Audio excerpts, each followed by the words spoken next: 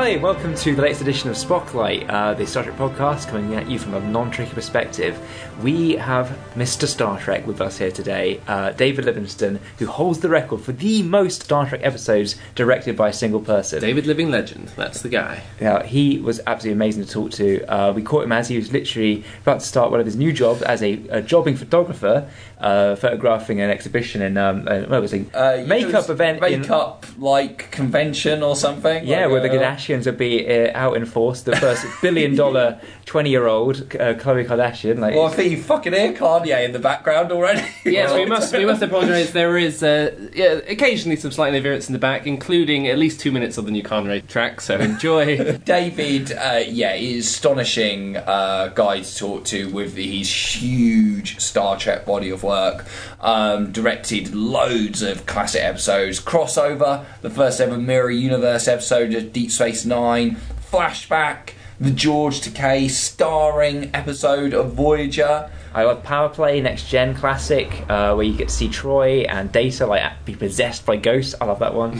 Regeneration, the Borg episode of the Enterprise, so good that David couldn't remember it himself, and he directed too many. But he also had a hand in the Best of Both Worlds as a kind of producer. He basically is directed on Next Gen, DS9, Voyager and Enterprise, and has stories on all of them. We also engage in plenty of film chat, some great anecdotes about George Lucas and other sort of graduates of USC who David was either 2 years ahead of or 2 years behind. So some amazing people he was familiar with at that point. We also get to touch on his love of the Beatles and British crime drama, among other things. So buckle up and enjoy the ride with our interview with David Livingston. So, first of all, one thing we always like to ask people who are involved in the Star Trek world was, were you a fan before you came to work for the franchise? No.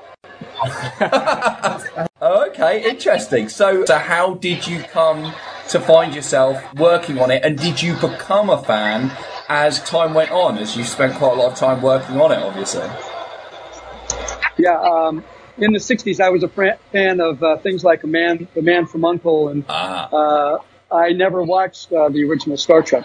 But I was working at ABC Circle Films as a production manager, and they asked me to come over and interview for the job as the production manager on this Star Trek pilot. They were reinventing the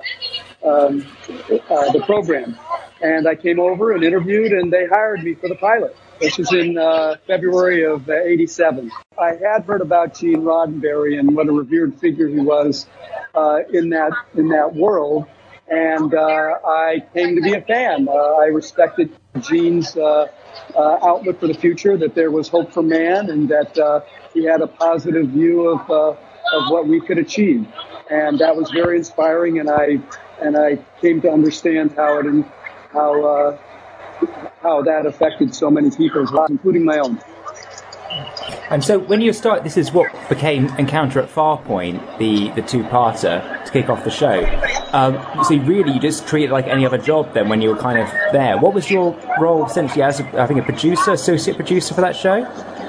I started off as a unit production manager, which is a below-the-line function, which is responsible for managing the crew, hiring the crew, and preparing the budget, and then administering that budget, and then supervising the production from a managerial and operational standpoint. So it's not a producer function. It's a non-creative, financial, business, production-oriented function. It was obviously, as we've heard since the kind of the show was on, quite a difficult production at first. How was that to be on the kind of ground floor with that? Pilots are always tough, and this one had a lot of high expectations, so there were budgetary constraints, production constraints, which made it a difficult pilot, but I had done a lot of pilots in the past, so for me it was pretty formulaic, but I did sense the sort of largesse of it and how much Paramount depended on its success. It was the first episodic hour television program for syndication. So it was a whole new paradigm in terms of television production and syndication. And again, they were trying to honor the Star Trek legend and live up to what the fans expected of it, as well as drawing people into this new formula of syndication. It was not an immediate overnight success, but over the course of the season, it grew in its audience. And then, as everybody knows, by the seventh season, it was a huge success and actually was nominated for Best Dramatic Series in its last season. But because of the feature production demands, even though the cast and the producers were willing to go an eighth season, the studio pulled the plug on it. But yes, the first season was fraught, and there were difficulties, but that's true with any pilot. And like, it's interesting that you kind of like, I mean, I'm right in saying that you stepped up to producer kind of with Best of Both Worlds. Would you say that was a kind of pivotal moment for the show? Yeah, I think it was more evolving, but there were certainly seminal episodes that caused it to find its focus. Events like introducing the Borg, so you had a profoundly a nemesis that was really a nemesis and not just the creature of the week. So, David, being that you said you started a non-creative capacity, how was it you actually came to end up directing episodes of the show from, I believe the first one you directed was in season 4, The Mind's Eye? How did that come about to you moving into that creative capacity? Rick had the DIT school. It's an acronym for Director in Training. And he asked if I wanted to become part of the program, and I said, sure. I had gone to USC Film School and always wanted to become a director, but fell into the business side. So I did a lot of study and scene study, working with actors, and observing, sitting in on editorial sessions, observing a lot on the set, talking to other directors and editors. And finally, Rick offered me the opportunity to direct. Cool. And so how did you, I mean, as you say, you always wanted to direct, so I presume you grabbed that opportunity with both hands. How did it feel to finally, after being there and observing from a kind of different standpoint for almost 4 years, how it felt to be able to get your teeth stuck into that project and really be able to direct the show? Best job I ever had. Yeah, I was never comfortable doing any other job in show business except directing. It felt natural to me. I felt like a kid in the candy store. I cherished every day and every job that they gave me, and I always gave my utmost to it because I felt a sense of responsibility, but also because it was so much fun. It was not work for me, it was play. And even though I didn't necessarily have all the greatest scripts in the world, I was just going to say that you directed the first Mirror Universe episode of DS9 crossover, which is obviously quite significant as they've just gone back to the Mirror Universe in Discovery, and there's quite a lot of similarities with the relationship between Kira and her Mirror Universe version and that of Michael and Giorgio in a certain extent. Absolutely. There's I love the Mirror episodes, and there's it's always good when one of the cast members can take a bubble bath. So crossover was great. It almost cost me my directing career because I went a day over budget. I explained to the producers and to Paramount Production that it was going to be a difficult episode and that I could not make the schedule as it was laid out. And they said, we don't care, you got to make the schedule. And I didn't, and went a day over and got into a lot of trouble. But like, you had so much under your belt at that point. I mean, your alarm bells are ringing because you just know how long things take. And it's amazing. I better than anybody.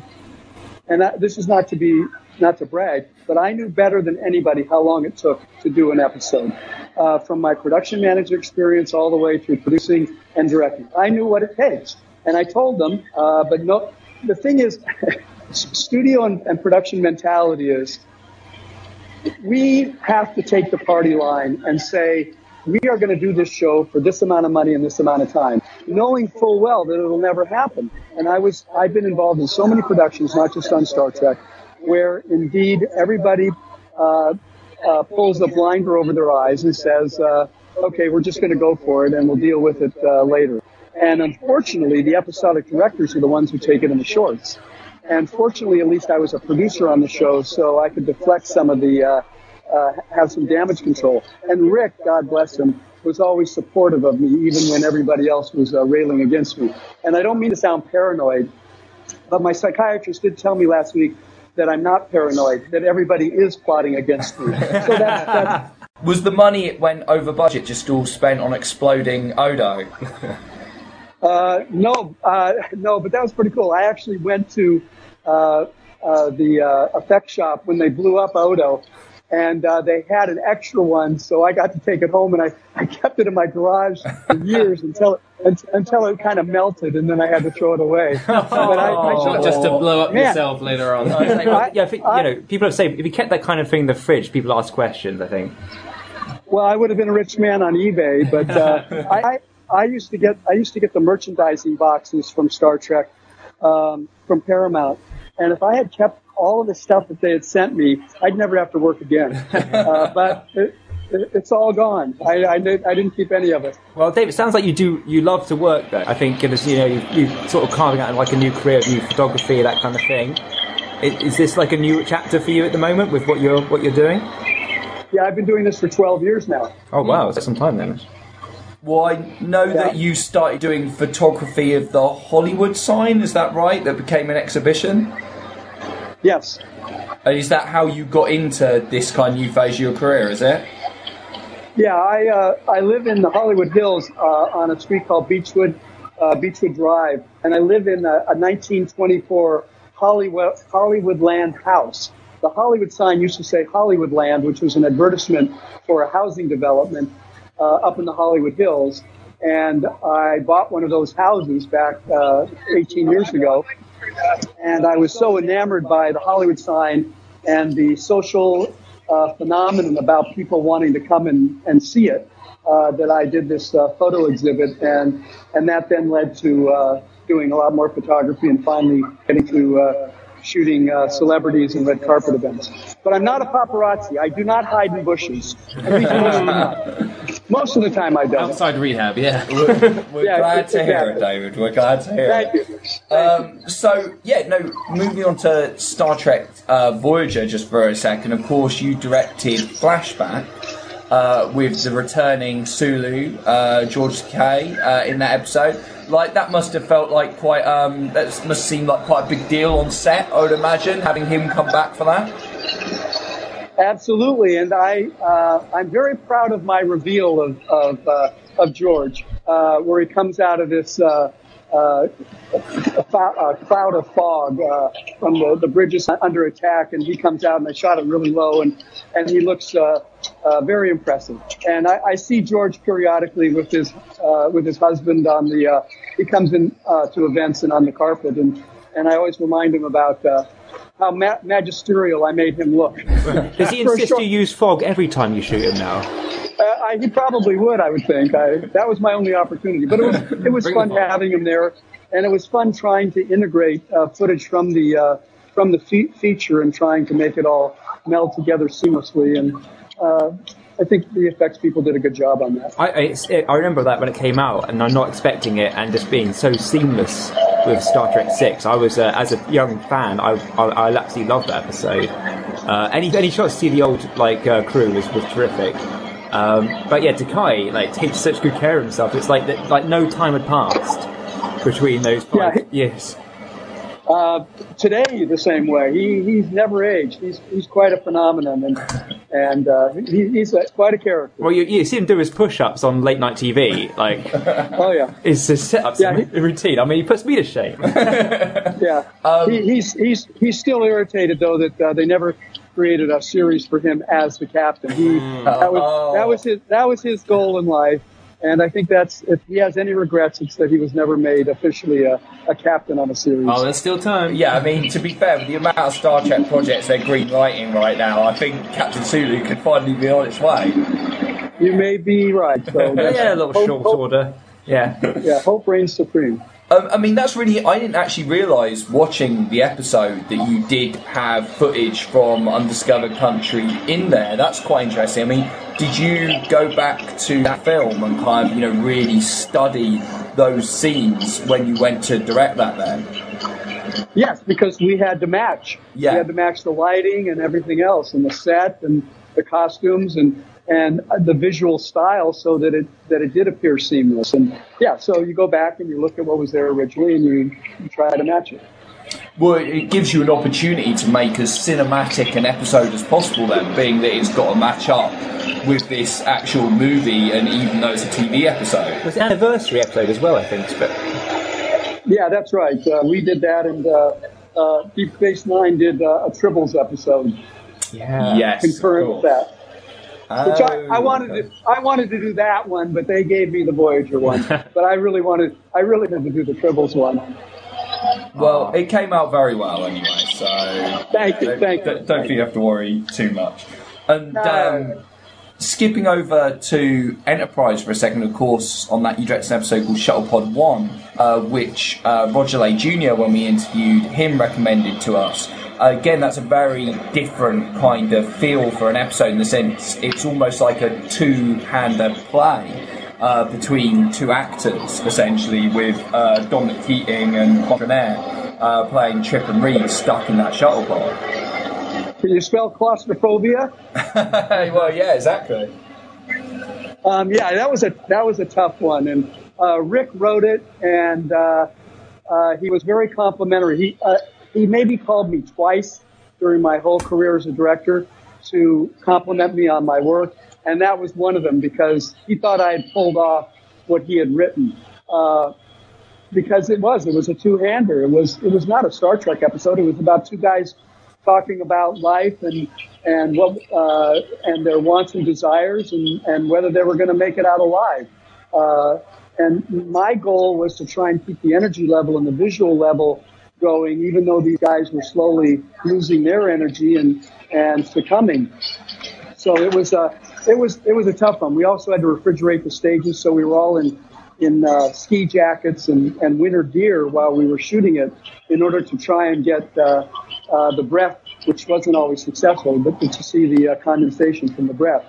And one side light, in order to be able to visualize this thing, we had to keep taking apart the set. And one day, right before lunch, I called Herman Zimmerman over, the production designer, and said, "Herman, I need to cut the set in half." And he said, "You can't cut the set in half. It's all one piece." And I said, "Herman, I need to cut the set in half." He said, "Okay." He brought Tommy Arp over, who was the construction coordinator, and says, "David wants to cut the set in half." Tommy said, "Okay, we'll do it during lunch." So the construction crew came in, and they literally brought in saws and stuff and cut the set in half in order to be able to get different angles, because otherwise it would have been hideously boring and have the same shots throughout the whole episode. It's really interesting. Like, can you like, I was always wondering about that because they always talk about like how quickly these schedules work on these shows. Do you remember actually occasion where you really felt like you had to kind of talk to a lead actor, that where there was a pivotal scene and you took that time? In fact, you almost planned it in. When I had to take time with an actor, I did, and at that point you have to throw away the schedule and you have to say, my responsibility is to get this right and not phone it in. And the only time I ever phoned it in was on my first episode, where at the end of Mind's Eye, Patrick Stewart was supposed to shoot the Klingon, or get in a fight with the Klingon. And we ran out of time, and the producer side of me said, okay, we'll just have Patrick tackle him or do something screwy. And it was horrible and boring and inane, and I regretted it forever. And I said to myself that night when I left the set that I was never going to do that again, and I never did. I learned my lesson. It was a hard one, and I said, you have a responsibility to the script to deliver it. The script is written, my job is to visualize it. And I failed in that respect, and that point on, I never did it again. But it was kind of like, it was throwing off almost the shackles of, your producing head as well. I think at that moment, you were turning, like, I don't consider myself a director yet. And, like, when you when you kind of went home and thought about it, and you came back and directed again, that was when you were kind of like, that's it, I get it now, almost. Exactly. I wore two hats. I always wore a baseball hat. And when I was producing, the hat was facing forward. When I'm directing, you turn around the hat. And that's the difference. So when people saw me with the hat turned around, they knew what mode I was in. And I never let the producer side of me influence after that moment what I was doing as a director, much to the chagrin of everybody that I worked with. But for the benefit of the show, absolutely. Yeah, the benefit of the show. I could care less what anybody thought about me at that point. I was getting paid to job. Yeah. You do the job that you're hired to do. You don't do the job that you think people want you to do.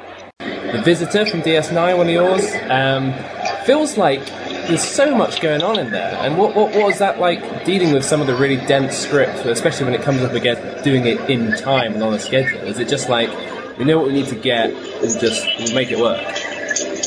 You asked about working with actors. That's the one show where I worked with actors. Yeah. Tony Todd and Rachel Robinson, who is Andy Robinson's daughter. Ira said, "Are you going to rehearse with them ahead of time?" And I said, "Okay."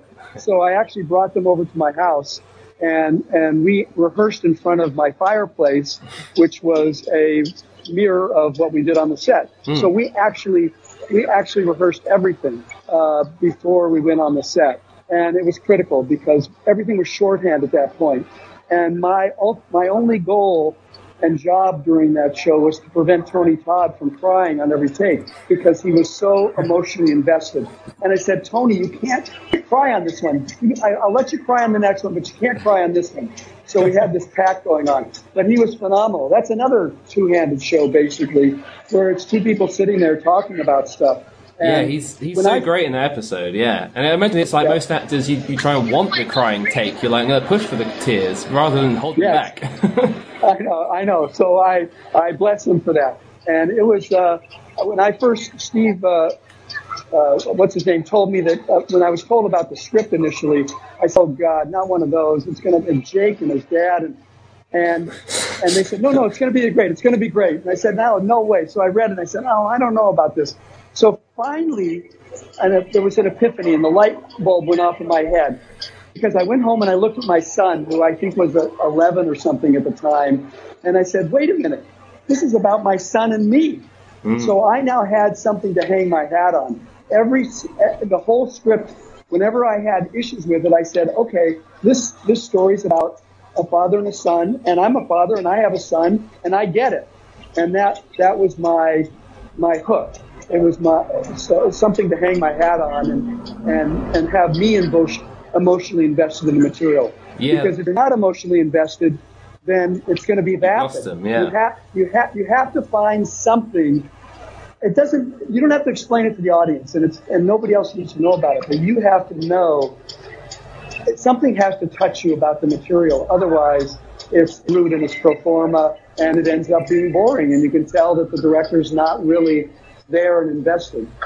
Yeah, that's one of the great things about sci-fi, though, that you can hang so many big ideas on this high concept. I mean, that episode is just kind of like this big metaphor for, people who have like maybe someone who's missing or someone who's died and not letting the grief, like having to let that go. But in this sci-fi context of somebody who keeps coming back and trying to find a way of bringing them home in a way. So it's like it taps into some really real things in amongst this big fantastical setup. That's very eloquent of you. Did you write that ahead of time? No. I am impressed because that is a perfect capsulization of that episode was about. And dramatically, I think we pulled off exactly what you were talking about. Yeah. Rick, that was the other show that Rick complimented me on. He called me into the office and he said, "David, you made my wife cry." Oh, yeah. Oh, wow. Yeah, I mean, it's a very emotional piece of work. Definitely. I can tell which is the writer of the three of us is Matt, of course. Being that you've directed so many episodes of Star Trek, which episode would you say is the one for you where you're proudest of it? Would it be one of those two, or would it be another one? Well, I'm pretty partial to the zombie episode. Your site is called Spock. What is it? Spotlight. Yeah, Spotlight, which is great. I love that. There is a writer involved. So the episode I'm talking about, where the Vulcans are infected by this virus. Yes, I've heard about it, yeah. This was on Enterprise, and they all become zombies. And that was my favorite episode to actually direct, because it wasn't a Star Trek episode, it was a zombie movie. That's all. So parenthetically, if you have a chance to see that one, if you want to see a zombie movie, you can watch that one. Oh yeah, we'll check that one out. We'll definitely watch it, David. One episode I did watch recent, Regeneration, the Borg episode of Enterprise, which was really, really great and very exciting, and kind of really captured that kind of the thrills and spills of First Contact, very much so, in the sense of kind of action driven. And one of the things I noticed when I was watching it is I was really impressed by the visuals, but also what I was hearing in terms of the score. And I was thinking to myself, like, oh, whoever did the score for this episode blatantly went on to big things. I looked it up, and of course, it was Mr. Brian Tyler, who now kind of scores in the Fast and Furious and Marvel movies. Is that an episode that stands out for you? Okay, Regeneration. Just help me here. I directed it, correct? Is that right? You did, yeah. The Borg episode of Enterprise. Okay, got it. Yeah. No, that was a good one. You talked about composers. It's very interesting because we did have great composers. Dennis McCarthy, Jay Chataway, wonderful guys. And I'm going to relate one story. When I did Power Play... I love it. I love Power Play. They did not like me to go to post-production events. When you're an episodic director, you do your cut and then you turn it over to post-production. But I wanted to participate in the whole process. So I would go and I go to the spotting sessions for music. And on Power Play, I sat in the room with Dennis McCarthy and I said, Dennis, I know that Rick hates military music and he doesn't like syncopated music and martial kind of stuff, that he wants music to be underscored. I said, Power Play is about the ship being taken over by these creatures, and we should have something a music score that reflects it. And he says, okay, David, I'll do it. And he did it, and it was, in my mind, it was the first score that had balls to it. And it was Rick had exquisite taste and ran the show impeccably and made it all happen. But the one area where I had reservations about what he did was in terms of the music. And on that episode, Dennis went for it. And subsequent to that, I think that the music kind of did change on the show. I'm not saying it was exclusively because of what I said to Dennis, but it was clear that a lot of us felt that the music didn't have enough power behind it. And as you say on Regeneration, that Rick finally let that go. Yeah. Yeah, it's just a great score. Just immediately, as soon as I was watching it, I was just like, right, this is an individual score for this episode. This isn't kind of some reused score. This has been specially crafted for this particular episode. I will now have to go back and watch it. There you go. I mean, it's a really cool. But I mean, you have directed so many that they're bound to at some point start to blend. Yeah, I just want to say about Power Play, and I was making the allusion earlier to different films that you kind of maybe took inspiration from. But is it true? Maybe looked at Key Largo for that one, the sort of very much close quarters, very intense kind of hostage situation. Is that an inspiration, maybe? I love Key Largo, but my one pointed reference was to Manchurian Candidate. I'm a great John Frankenheimer fan, and I tried to do something that way. But it's all more for me to just have some fun. Tell us some movies that inspired you to become a director, that made you want to go down that path. Alfred Hitchcock is my favorite director. Vertigo is an incredible masterpiece because it reflects this guy's obsession, his voyeurism, his id. North by Northwest is one of my favorite movies. I'm also a huge John Ford fan. The Searchers, which is John Wayne's greatest performance. That moment where he lifts up Natalie Wood and says, and you don't know whether he's going to kiss her or kill her. There's these seminal moments of what he did with Monument Valley and how he photographed it. Greg Tolan is his cinematographer. Our literature of the 20th and 21st century is film, and that's my. I read a lot, but my true literature is film. Orson Welles. I mean, it sounds like a cliche, but you name these guys, and yeah. Who do you guys like? Oh, well, I mean, they're certainly good choices. Both me and Paul, massive Sam Peckinpah fans. Yeah, except for Straw Dogs. Oh, you don't like Straw Dogs? It's sick. It's sick and twisted. That's true. Maybe I'm just a sick man, David. Maybe I'm just a No, sick but man. it's really a perverted film about inhumanity. I mean, ooh, Yeah, it's well, creepy. that's exactly why I love it. Maybe that's the point. I don't know. Yeah. We basically like just the people keeping the Peckinpah flame alive, like really just sort of, in this era as well, like just sort of say that you still love like those kind of movies. Yeah, no, Well, very much so. It makes the Wild Bunch look like Mary Poppins. So. yeah, indeed. You're a big Spielberg man, aren't you, Paul? Yeah. I think I'm sort of child of the '80s, so like all I had on TV was like Spielberg and Lucas kind of growing up in the Zemeckis era.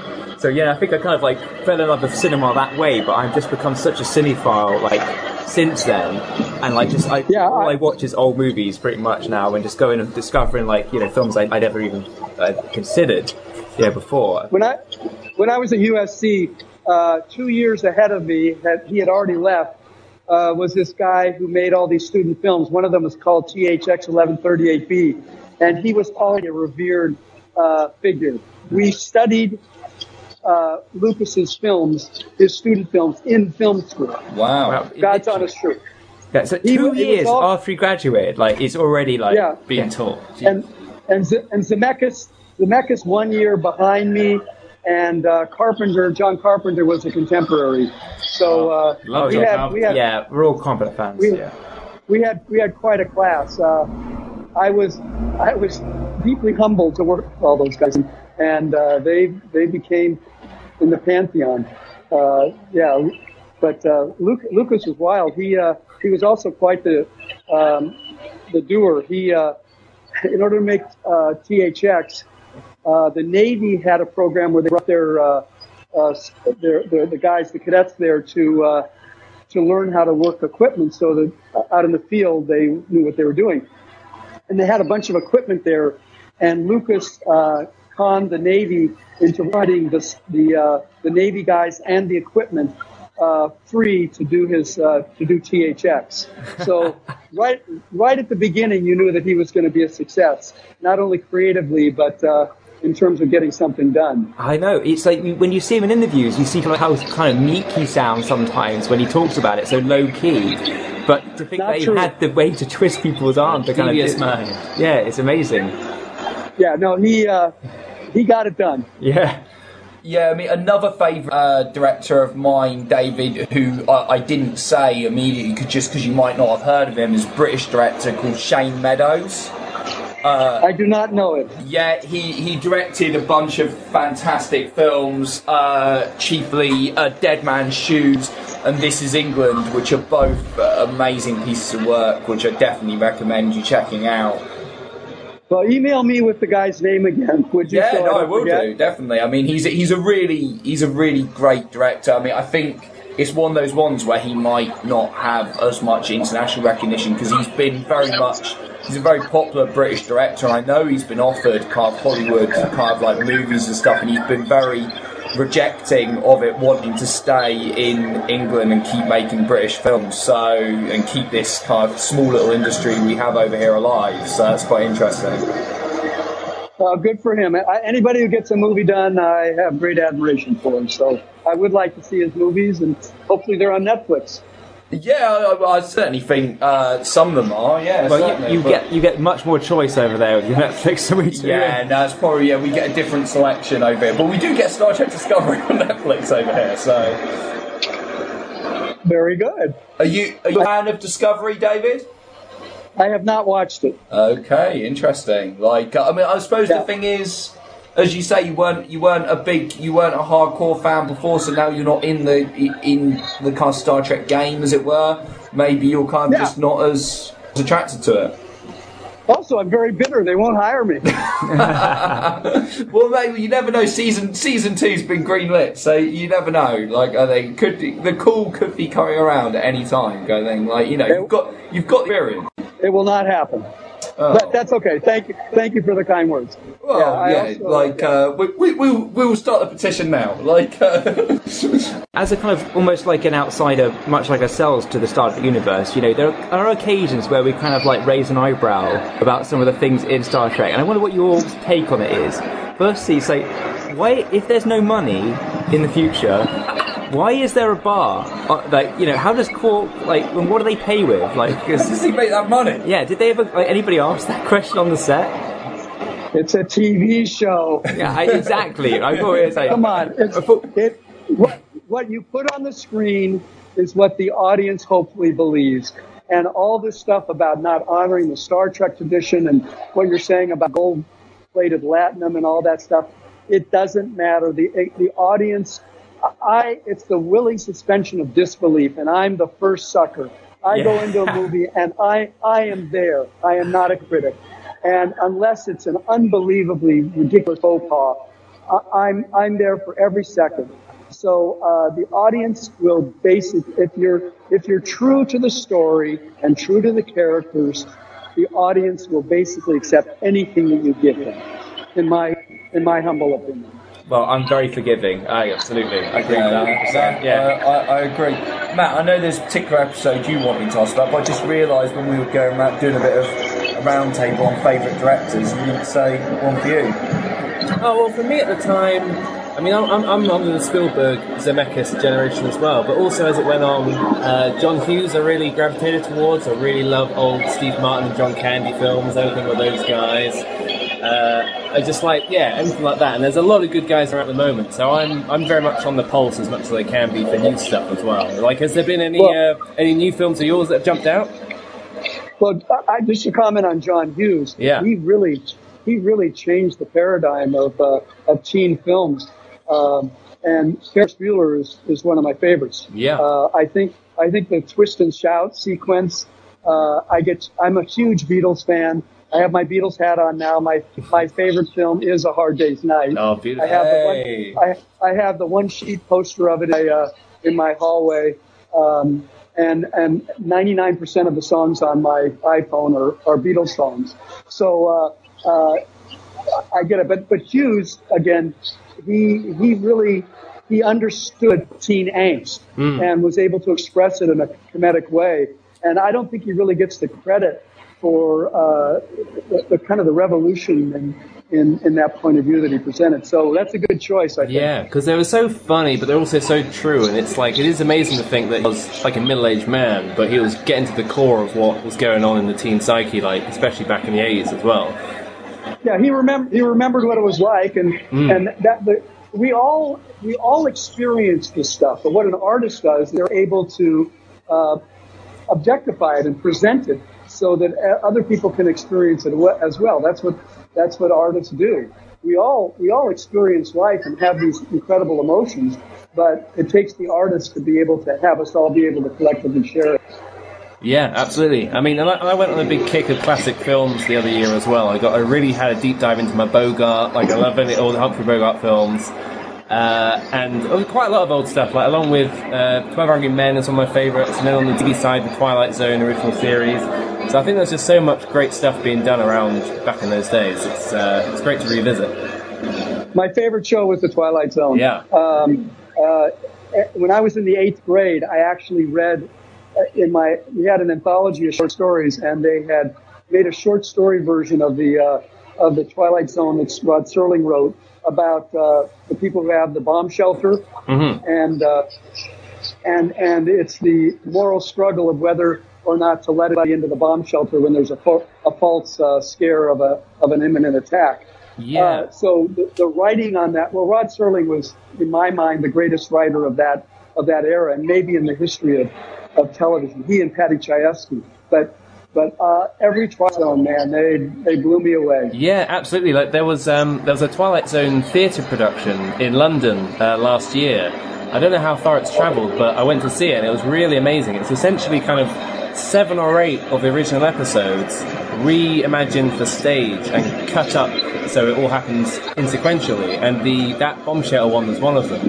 And that took Wow. one of the biggest chunks, actually, one of the straightforward chunks where it was just this group of like 7 or 8 people kind of arguing over being let in, and it was kind of the high point of the whole show, actually. It was a really, really great production. I would watch that in a second. One of my favourite subsets of Trek episodes are the one where it seems every series has at least one where they end up back on Earth for a big time travel cause. So you've got City on the Edge of Forever from the original series and Past Tense from DS9.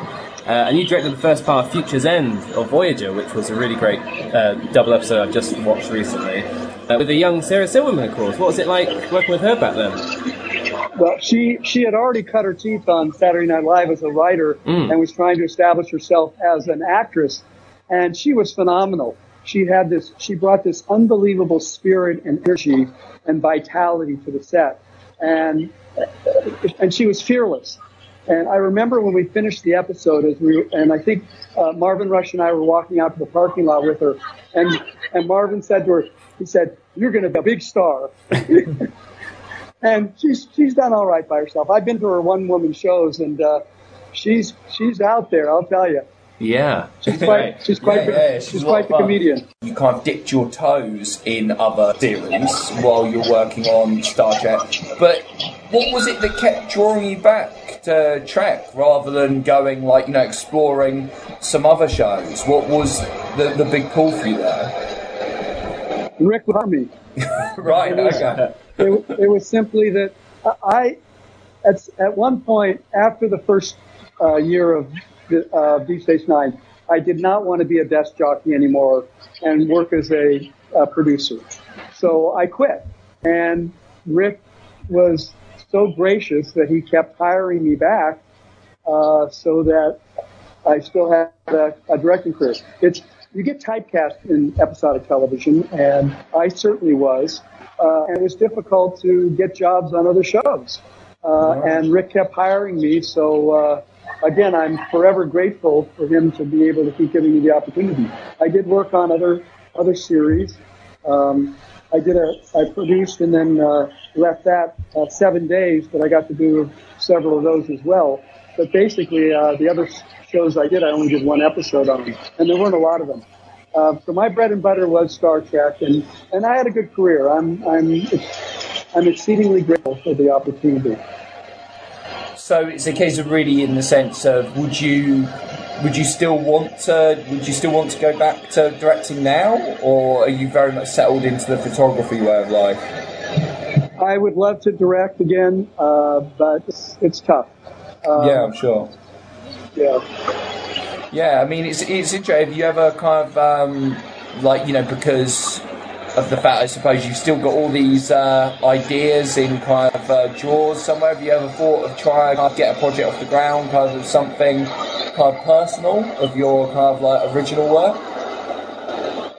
Yes, you're always trying. I finished the feature script 2 months ago, and I've been shopping that around. It's a woman in jeopardy exploitation woman empowerment film, and kind of cheesy and very violent. But other than that, it's great. And I've interviewed for jobs. I tried to get work on the Seth MacFarlane Star Trek spinoff. What's it called? Orville, yeah. But they have chosen not to hire me. So I'm not trying to have sour grapes or anything, but it's tough. There's also ageism involved. I'm no spring chicken, and there's a lot of hungry men and women out there who want to direct. And again, you get typecast. So the people that get hired on a lot of these shows work on those shows. And that's certainly how I started. I would not have had a directing career unless I was working on the Star Trek series as a producer. It wouldn't have happened. Yeah, you're part of the family, and it kind of kept you in that world and keep people in their kind of periphery all the time, wasn't it? Exactly. Yeah, I think it's like it's good you kind of went for the Orville as well, because I know talking to James L. Conway about like how the sensibilities that you show on Star Trek, like your knowledge of the lighting and the kind of the tone of that show is kind of what they're looking for. But it's like it is kind of like typecasting, isn't it, in a way, but in a good way. You just want to be able to kind of be hired for like what you're exceedingly good at. Yeah, but one of my issues with Star Trek was I was always tilting against the windmills, and I would get lectured, not regularly, but about pushing the envelope and trying to get Star Trek out of its safe zone, which I felt that it really did. One of my objections to Enterprise was when I shouldn't even be saying this publicly, but when the show first started, they talked about a more gentle Star Trek, that it wasn't going to be as stunt-oriented and action-oriented. And I said to them, I said, are you guys nuts? You're going to compete in this world of television, which is evolving into this, incredible renaissance. And you're going to soften what you're doing, and you're going to play it safe. And I think it hurt the show. I think, you're right. Time-wise, 24 just started around Enterprise. Yeah, exactly. And you've got like cliffhanger and every week. And it just like... Exactly. And you can put Enterprise up against that, and you're just thinking like, it just feels like Granddad's old slippers or something. Well, I would love to use that term, Granddad's old slippers. I'm going to use that. I think you were completely right, David, to be honest, at the beginning. I mean, I would say that, if anything, it seems to me like they kind of took your advice a bit in the later seasons, in season 3 and 4, try and make it a more serialised, kind of action-heavy show. That's what happened. They finally saw the light, but it was too late. Certainly it started in season 3, and then when Manny Coto took over as the show in season 4, it started to show some real life, but by then the ship had sailed, and Paramount already had agreed that they were going to cancel the show at the end of the first season. Yeah, I mean, I can understand your frustration with it, because it's funny when we talk about Enterprise on the podcast, and we watch the kind of pilot and everything, which is good on its own terms and everything like that, but it was a case of, I think we looked at the show overall, early years of the show, and it is a thing of, you think this is the time when you're doing this prequel and taking it back to the beginning, where you should be taking the risk to make it perhaps a harder, edgier, more gritty show of, the first ever steps out into deep space and exploring other races. And really, I felt like it just seemed from the start like just another Star Trek show, if you see what I mean. Why weren't you on the show? I actually think Enterprise kind of definitely gets better as it goes along, certainly, and I think there's definitely gems to find, like Regeneration, which you were talking about, which you yourself directed but can't remember, so you have to watch it.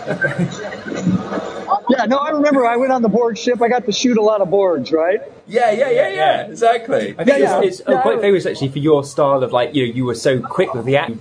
Your edit of that show ran too short, so you had to shoot some filler. Every show I did ran short because I sped up the action, and I would get regularly yelled at because I did that. But my clock ran at a different speed than other people, and I just wanted to get it going. So what they did was they created what was called filler, and Michael would have to write new scenes in order to flesh out the episode, or to get time on the episode, not to flesh it out. It was filler. Talking about the Beatles, have you seen the Beatles Love yet in Vegas? Yes, I have, and I cried many times doing it. It's amazing, My wife isn't and I went it? to it.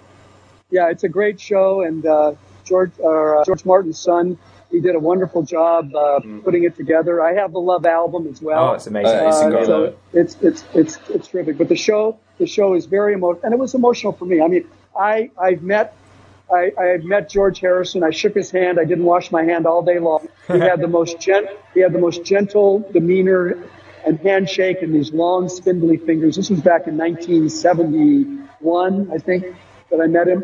And I went in 1966. I won tickets on the radio where you would call in on your phone, and if you got in at the right point, you could win tickets. And I won 4 seats to the Beatles concert at Dodger Stadium in Los Angeles. Wow. And it was the second to the last public performance for the rooftop performance at Apple. Wow. The last concert was at Candlestick Park in San Francisco.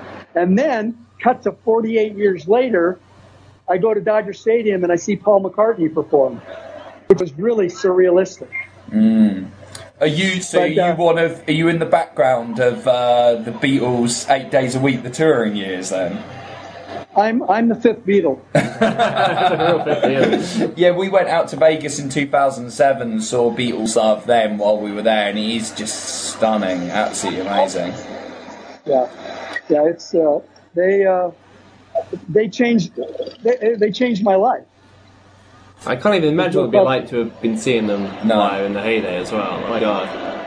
Yeah, I mean, I have a picture. I think my sister has it. I don't have it. Of me with my collarless jacket, where I had a suit jacket and I turned the collar in and had long hair.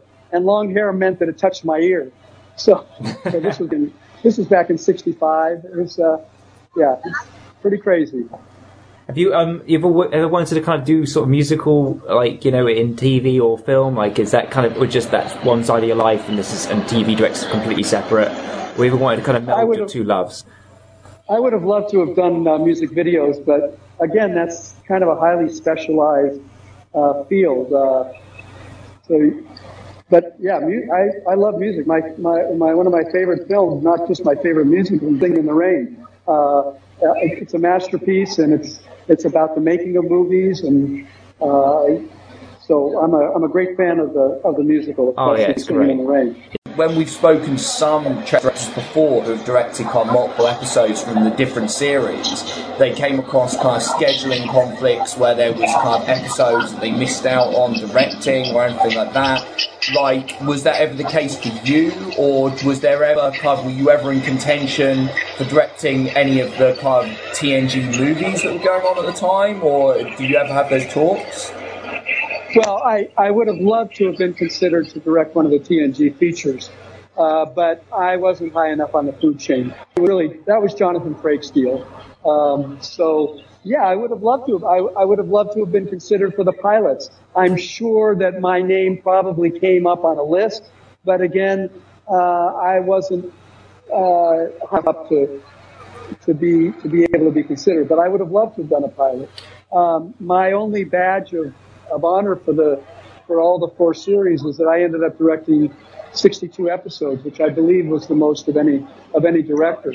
So I'm grateful to have that represented. Yeah, I mean that's interesting in terms of I'm very glad that you know that stat, that it was the kind of highest up there, because it's interesting you say in terms of not high up enough for food chain, but I mean, you were obviously trusted enough to direct that huge body of work. Yeah, I still don't quite understand it. And it's all because of Rick Berman. I wasn't always the favorite of the actors or the production or the studio, and Rick stood by me.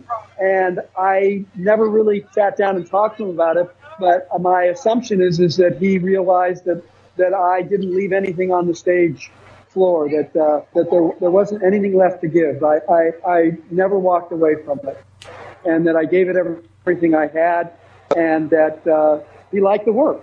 And the bottom line is, if you like the work, hire the person. Yeah. And he did.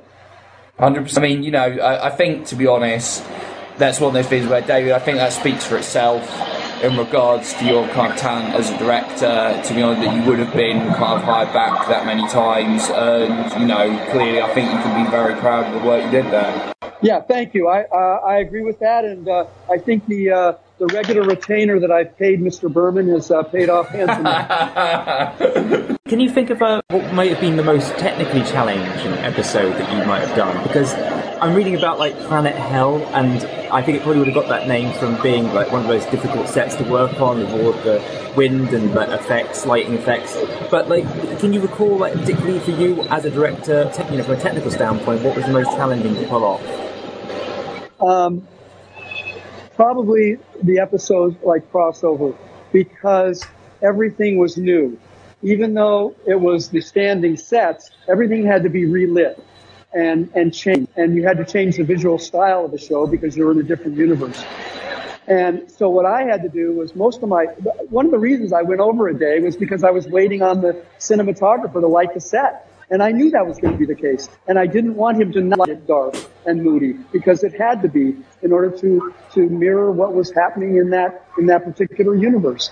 So, when you say technically challenging, it's technically challenging when the director has to wait 45 minutes to an hour for a shot to be lit, knowing that his day is being burned and that he's going to be yelled at by the studio at the end saying, you've got to go faster. Well, how do you go faster? I don't like the set. And I love Marvin Rush. I hired Marvin Rush originally on The Next Generation, but I had to give him his time to be able to light it the way that both of us knew that it had to be lit. So technical challenges are in episodic television or when the director's day is being burned up by the lighting.